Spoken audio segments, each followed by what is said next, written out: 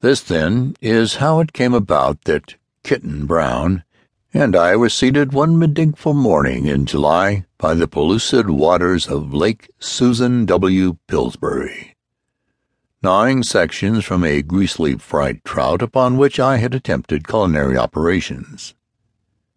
Brown's baptismal name was William, but the unfortunate young man was once discovered indiscreetly embracing a pretty assistant in the administration building at Bronx. Furthermore, was overheard to address her as Kitten. So Kitten Brown it was for him in the future. After he had fought all the younger members of the scientific staff in turn, he gradually became resigned to this annoying nom de amour.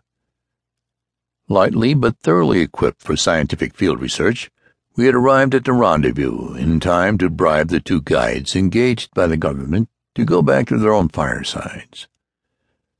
A week later, the formidable expedition of representative ladies arrived, and now they were sitting on the shore of Lake Susan W. Pillsbury, at a little distance from us, trying to keep the midges from their features and attempting to eat the fare provided for them by me. I myself couldn't eat it, no wonder they murmured, but hunger goaded them to attack the greasy mess of trout and fried cornmeal.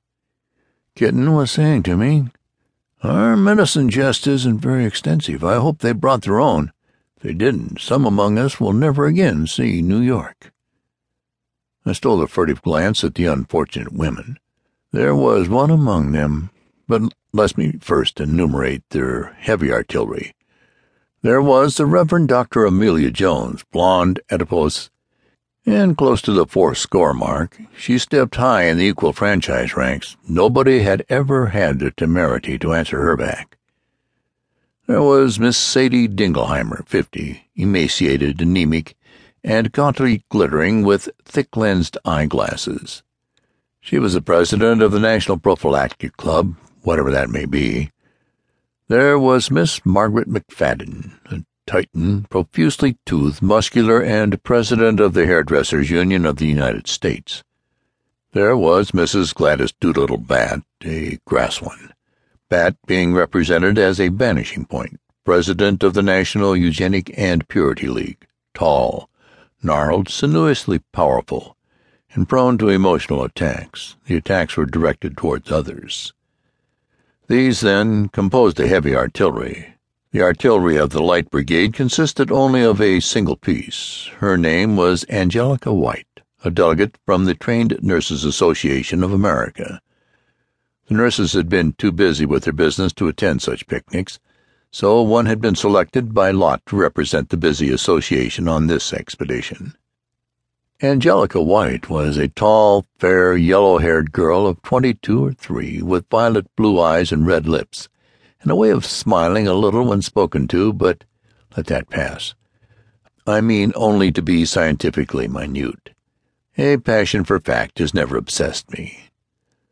I have little literary ability, and less desire to sully my pen with that degraded form of letters known as fiction.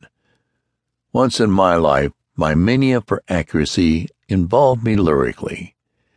It was a short poem, but an earnest one. Truth is mighty and must prevail, otherwise it were inadvisable to tell the tale. I bestowed it upon the New York Evening Post, but declined remuneration. My message belonged to the world. I don't mean the newspaper. Her eyes, then, were tinted with that indefinable and agreeable nuance which modifies blue to a lilac or violet hue. Watching her askance, I was deeply sorry that my cooking seemed to pain her. "Guide," said Mrs. Doolittle Bat, in that remarkable booming voice of her. "Ma'am," said Kitten Brown, and I with spontaneous alacrity, leaping from the ground as though shot at. "There's cooking," she said, with an ominous stare at us. "It's atrocious. Don't you know how to cook?" I said with a smiling attempt at ease, "There are various ways of cooking food for the several species of mammalia, which an all-wise Providence—" "Do you think you're cooking for wildcats?" she demanded.